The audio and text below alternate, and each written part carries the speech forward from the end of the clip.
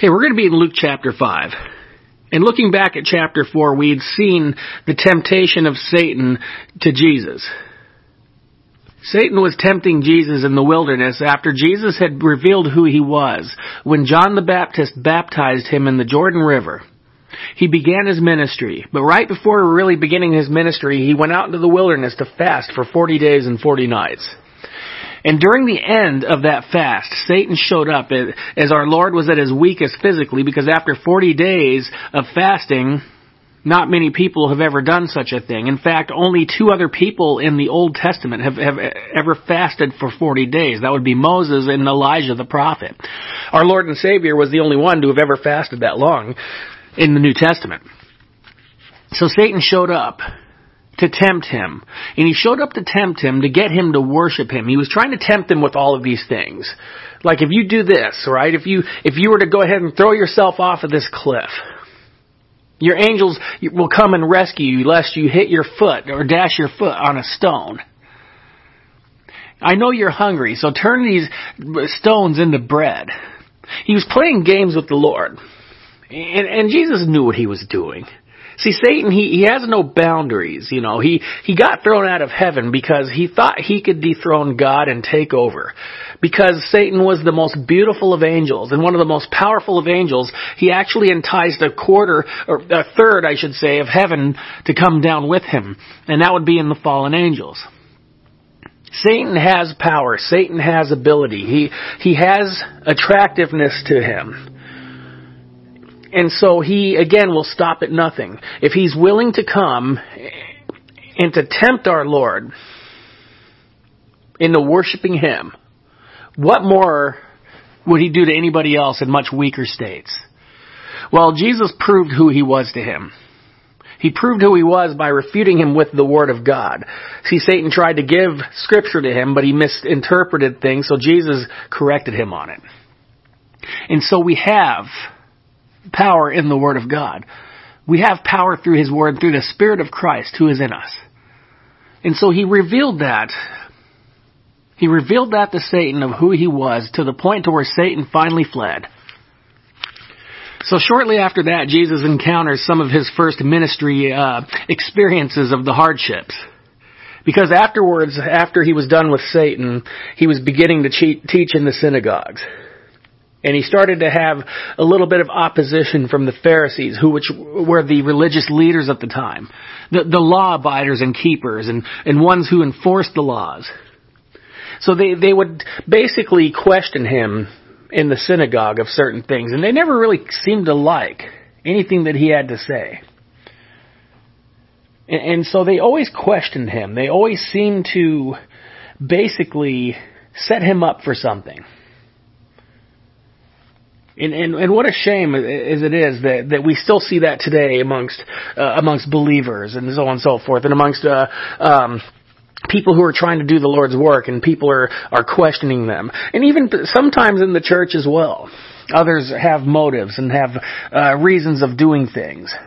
You know, it's interesting. I heard a concept that seems to be very true, that in ministry, that when you're a pastor or if you're any form of a leader, you definitely have 2 targets on you. You have one in the front and one in the back.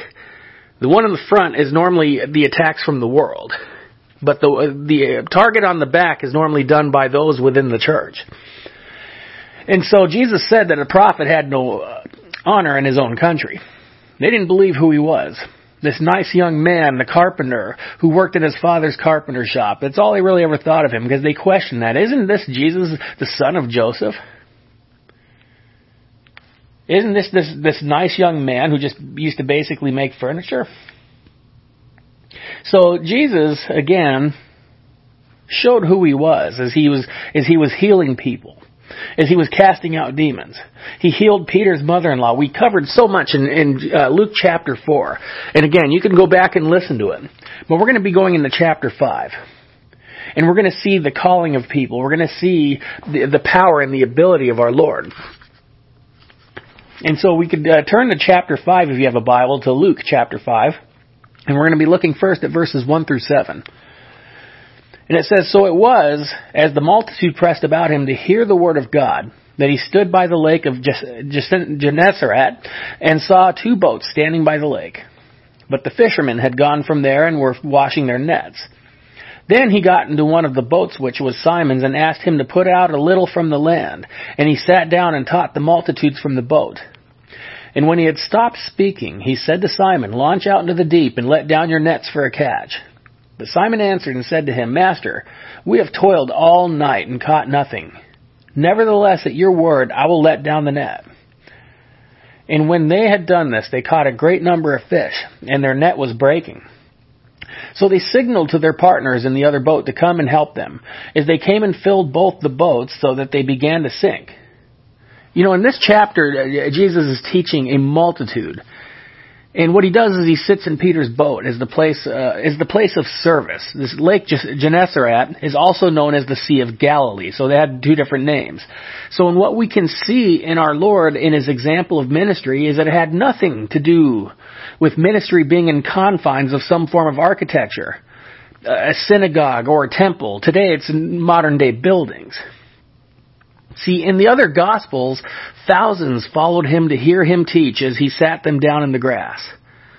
And if you're familiar with the well-known book of Psalm, chapter 23, which is "The Lord is my shepherd, and he leads me beside still waters, and he lies me down in green pastures." These people got to experience that psalm of King David. See, the Lord, he went everywhere. Where there was people is where he went. He didn't care about teaching in the temple. He didn't care about the setup of a synagogue, because where there is people, there are souls in which Christ came to save.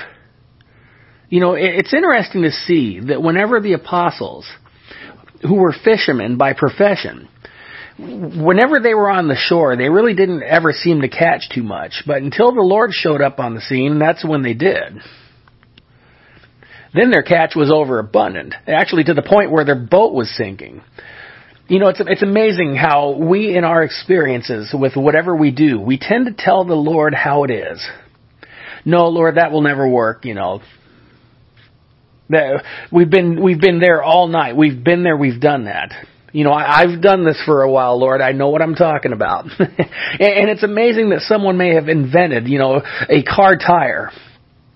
And I believe the credit goes to John Dunlap of Scotland for that one. But they could not prevent flats from happening. They can't prevent the tire falling off of the car.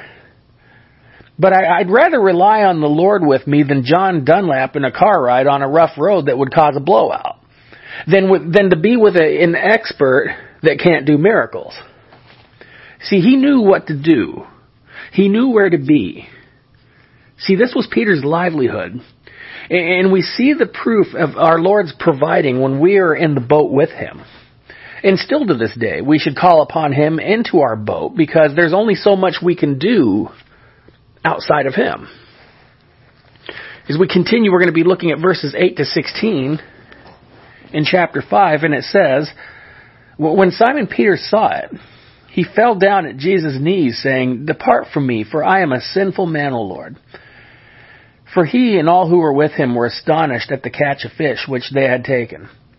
And so also were James and John, the sons of Zebedee, who were partners with Simon. And Jesus said to Simon, 'Do not be afraid. From now on you will catch men.' So when they had brought their boats to land, they forsook all and followed him. And it happened when he was in a certain city that, behold, a man who was full of leprosy saw Jesus, and he fell on his face and implored him, saying, 'Lord, if you are willing, you can make me clean.' Then he put out his hand and touched him, saying, 'I am willing, be cleansed.' And immediately the leprosy left him. And he charged him to tell no one, but go and show yourself to the priest, and make an offering for your cleansing as a testimony to them.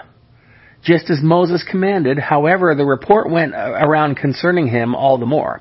And great multitudes came together to hear and to be healed by him of their infirmities.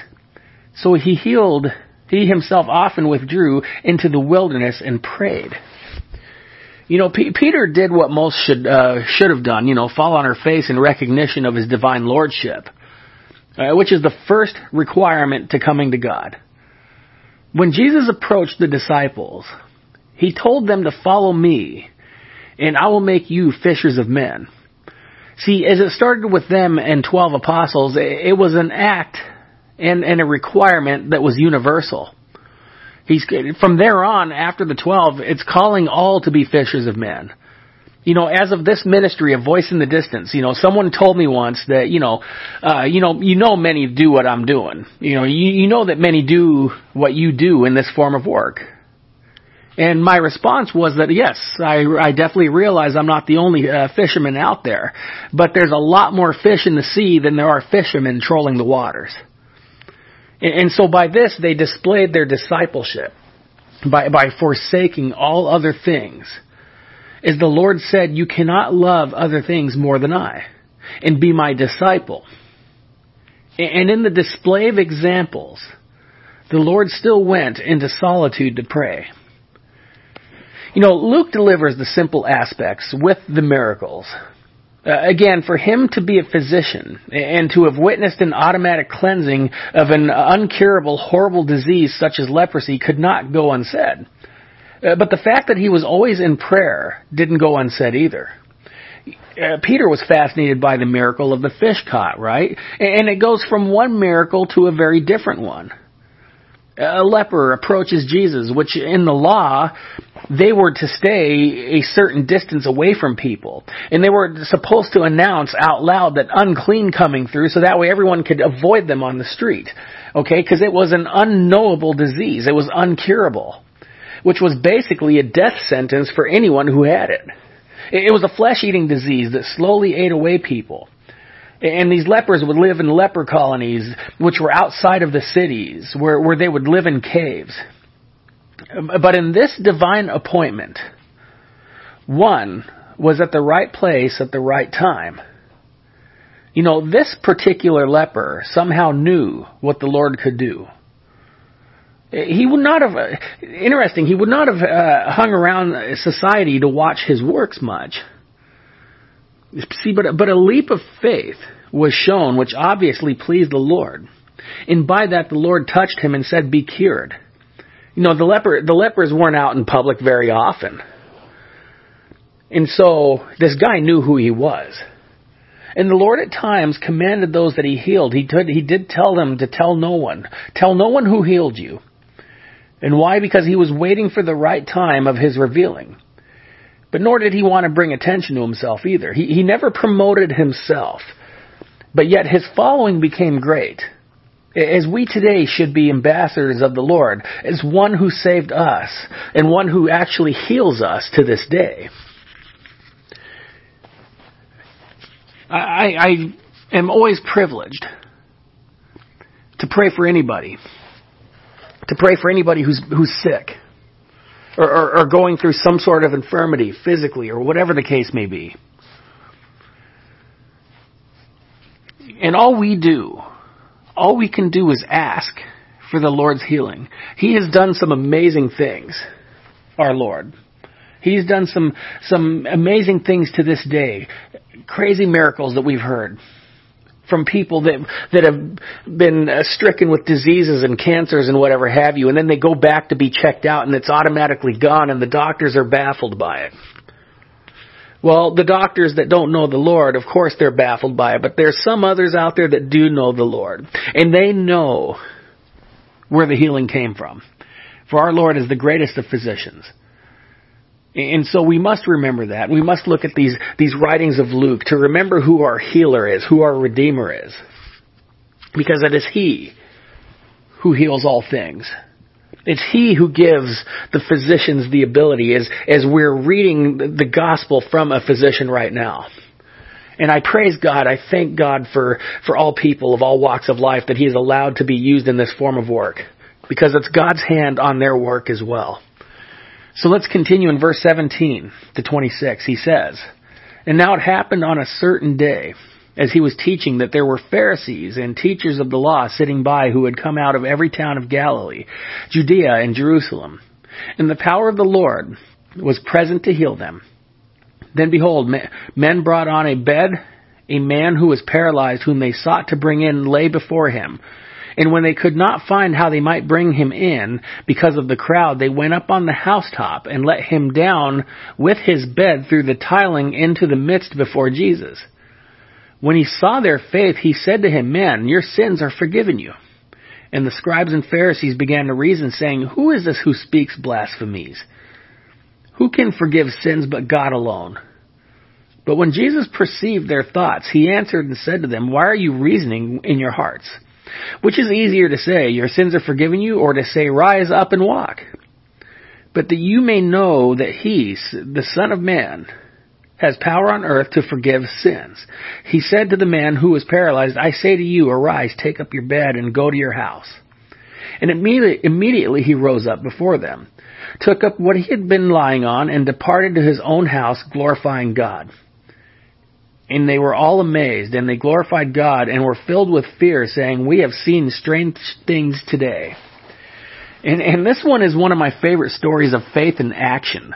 A group of friends who risked themselves in faith of Christ and His abilities.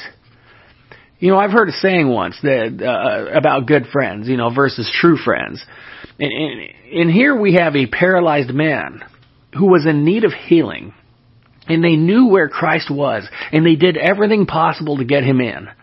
They actually climbed up to a rooftop with him and broke through the roof. And it was a hole big enough for a man to go through. See, roofs then were most likely thatch and probably some form of tile. And it said that they lowered him down from the rooftop.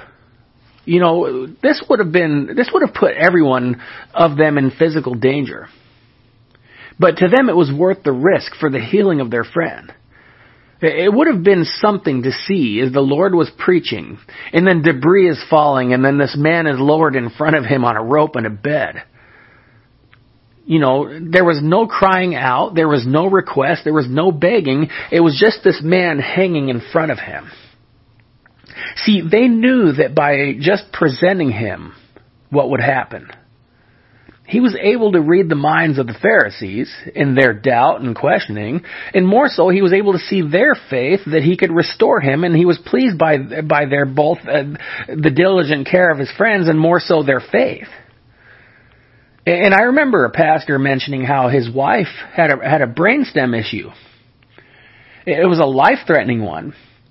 And he went to his pastor, a very well-known and loved and respected leader, for prayer.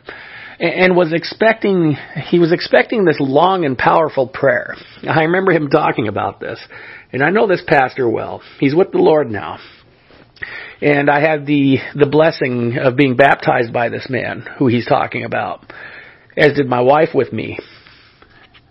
And he came to him and he told him the situation about his wife's brainstem and the fact that it was life-threatening. And he said the prayer was, "Lord, it's a brainstem." And that was it. And he said he walked away thinking to himself, like, that's it? I was expecting something a little more dramatic. I was expecting something longer and dragging out. I was expecting a form of a powerful prayer for my wife, he said. And he said for a while I was a little distant from him. There was a form of disappointment in the prayer. But you see, his wife was healed from it. And then he realized, he's like, he knew what he was doing. And I figured it out too. When just by the prayer, he just said, "Lord, it's a brainstem. What is this to you, Lord?" And he knew it. He realized it. And it's kind of the same thing that happened here. In a form, it was, his wife was lowered in front of the Lord and said, "Lord, this is what we have. I know you can take care of it." And she was healed by it. And so again, I love the stories of the miraculous healings, and I love the abilities that the Lord shows from up in the heavens, that He can still not have to be here in front of you to touch you and for you to be healed. But again, sometimes people aren't healed. And there was a will for that. What that is, I could not tell you. But what I could tell you is that He just wants us home with Him at some point, and He allowed it to happen. And sometimes He heals us because of the plans He has. All I can say is to be faithful. All I can say is to be continuing to stay the course, because the bottom line is whether we're stricken with something or not, our time will be up one day. But it doesn't hurt to ask. It doesn't hurt to show the faith. And may we do so diligently for one another, in ourselves and for one another, because that is the one thing that pleases the Lord, is that, again, faith and obedience and humility. The three things that I've learned from His Word and from my experience with Him. In verses 27 to 32 it says, "After these things, he went out and saw a tax collector named Levi sitting at the tax office. And he said to him, 'Follow me.' So he left all, rose up, and followed him. And then Levi gave him a great feast in his own house, and there were a great number of tax collectors and others who sat down with them. And their scribes and their Pharisees complained against his disciples, saying, 'Why do you eat and drink with tax collectors and sinners?' And Jesus answered and said to them, 'Those who are well have no need of a physician, but those who are sick. See, I have not come to call the righteous, but sinners to repentance.'" And so what we have here is another unlikely candidate as a disciple, and that would be Matthew the tax collector, called as he was sitting at a tax table. See, if anyone gave up much, it was actually him. See, the fishermen were in a low position, career-wise. But as a tax collector, this was an ancient corporate well-to-do who were hated and ostracized by their fellow Jews. He gave up a high-paying job to follow Christ. And it was something that he couldn't go back to if he had to work outside of his calling of ministry. Once you left that position, that was it. But in his case, that would be the best thing that could have happened to him. See, Christ told the self-righteous scribes and Pharisees that those well didn't need a physician. Matthew got well by associating with Christ. You know, you didn't eat with people of this type in the Jewish culture. See, to them it would be like eating on the ground next to the dogs. But you see, Christ, He always met people on their turf. It was like an ambulance who came to help you right where you fell. And it's like ministries. I've heard people venture into very hard and dark places to help or to bring people to Christ. See, no one should want to return to the muck and mire of a swamp when crystal clear water is in your grasp to drink. And that's what our Lord came to do, is to bring us that crystal clear water, and to bring us out of the mire and the muck of the swamp that we came from. Never to want to go back to such a thing. As we continue to look here in verses 33 to 39, we continue to see, again, just wonderful things here. But, you know, with the good things comes the hardships. You know, Jesus, again, we're seeing the brutal, honest truth of ministry. We're seeing how even though our Lord healed many and anybody who came to Him, He had opposition even from those who followed God. And we're going to see in verses 33 to 39 as He's questioned now. And it says, "Then they said to him, 'Why do the disciples of John,'" that would be John the Baptist, "'fast often and make prayers, and likewise those of the Pharisees, but yours eat and drink?' And He said to them, 'Can you make the friends of the bridegroom fast while the bridegroom is with them? But the days will come when the bridegroom will be taken away from them. Then they will fast in those days.' Then He spoke a parable to them. 'No one puts a piece from a new garment on an old one. Otherwise the new makes a tear, and also the piece that was taken out of the new one does not match the old.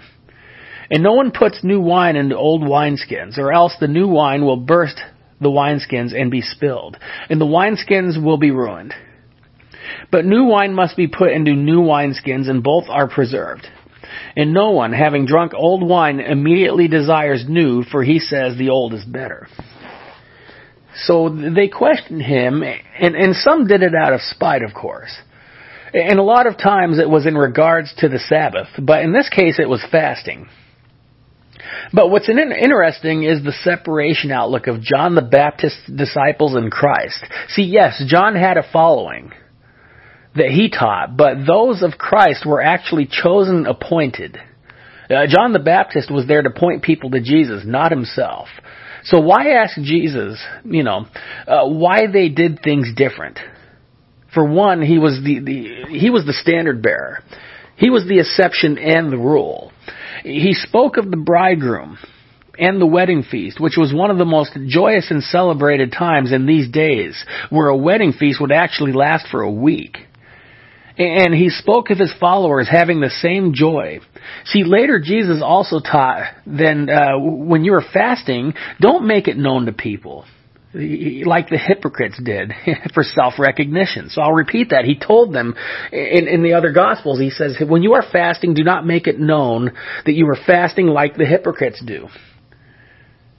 It was out of self-recognition, but a time for fasting will come for them, but it wasn't right now. Our Lord spoke a lot about parables, and using the wineskin as an example was as a wineskin that would hold wine. You know, it wouldn't hold it because it would crack and deteriorate.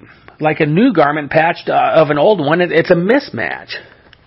You can't put new wine in an old wineskin. You can't patch a new patch on an old garment. And he was the chance that he spoke of in the parable. The change, he was the change that he spoke of in the parable. And he gave them the chance to be a part of. See, I like what the Apostle Paul wrote in the book of Ephesians, and I'm going to read that to us. In Ephesians chapter 2, it's verse 14 through 18, which I'll read real quick. It says, "For he himself is our peace, who has made both one and has broken down the middle wall of separation, having abolished in his flesh the enmity, that is the law of commandments contained in ordinances, so as to create in himself one new man from the two, thus making peace, and that he might reconcile them both to God in one body through the cross, thereby putting to death enmity. And he came and preached peace to you who were afar off, to those who were near. For through him we both have access by one Spirit to the Father." And he came to reestablish and to bring everyone into the kingdom of heaven. See, there are many who say or think that the ways of the old are always better. Well, no longer is the requirement of an animal sacrifice needed for atonement of sin. He took care of that once and for all. You know, it says as old engines last in a car, it was due to the changes of oil. You had to have an oil change which helped the lasting of the engine. But as Christ said, I have not come to demolish the old covenant, but to fulfill. And fulfill it he did, because over 300 prophecies came true in regards to his coming. But as for things new, well, he makes all things new. But in order to experience that, he must be received and then followed. But if you really want to experience a renewal, then may you have a genuine love for the Lord. See, it's amazing that as we read about Christ, we learn about Christ, and even come to serve him, but to not love him in truth, well, then we could never truly know a true fulfillment. So if you feel led to receive Christ as your Father, as your Lord and Savior, see, it doesn't matter what you've done. It doesn't matter where you've been or what you're going through right now even. He wants you. He loves you just the way you are. But I've said before, he loves us the way we are, but he loves us too much to leave us this way. It's not about receiving him in order to get things that we want or what we need out of him. But you see, we all want somebody who loves us, right? Well, there isn't anybody out there who will love you more than Christ Jesus. There isn't anybody out there who loves you more than Christ Jesus. Not even your own parents, as hard as that might seem. He loves you so much more than them. And we must love him more than anybody. Because I don't know anyone who would die for the sins of an ungodly world. But he did. And he's alive and well today. So I want to invite you to receive him. I want to invite you to know him. I want to invite you to love him. in a relationship that is beyond the greatest you'll ever have on earth. If you feel led to have your sins forgiven, if you feel led to say, I want to be in heaven with my Lord who died for me, then you can do so by one simple prayer. And if you want to receive Him, say this prayer after me. Dear God, please forgive me, Lord. Forgive me of all of my sins. I confess to you that I am a sinner. And I ask, Lord, for you to cleanse me of all of my sins. And Lord, I want to thank you for dying for me on the cross. And I ask, Lord, that you would receive me now, Lord, as one of your own, as I receive you as my Father, my Lord, and my Savior. And Lord, may you receive me when my time is up into your kingdom, Lord, as I am now one of yours. In Jesus' name I pray. Amen. Well, as always, it's a blessing and an honor to be of service to you in the Lord. So I ask that you would just continue to seek Him. I ask that you would continue to follow Him. And may we together get to know Him more and more.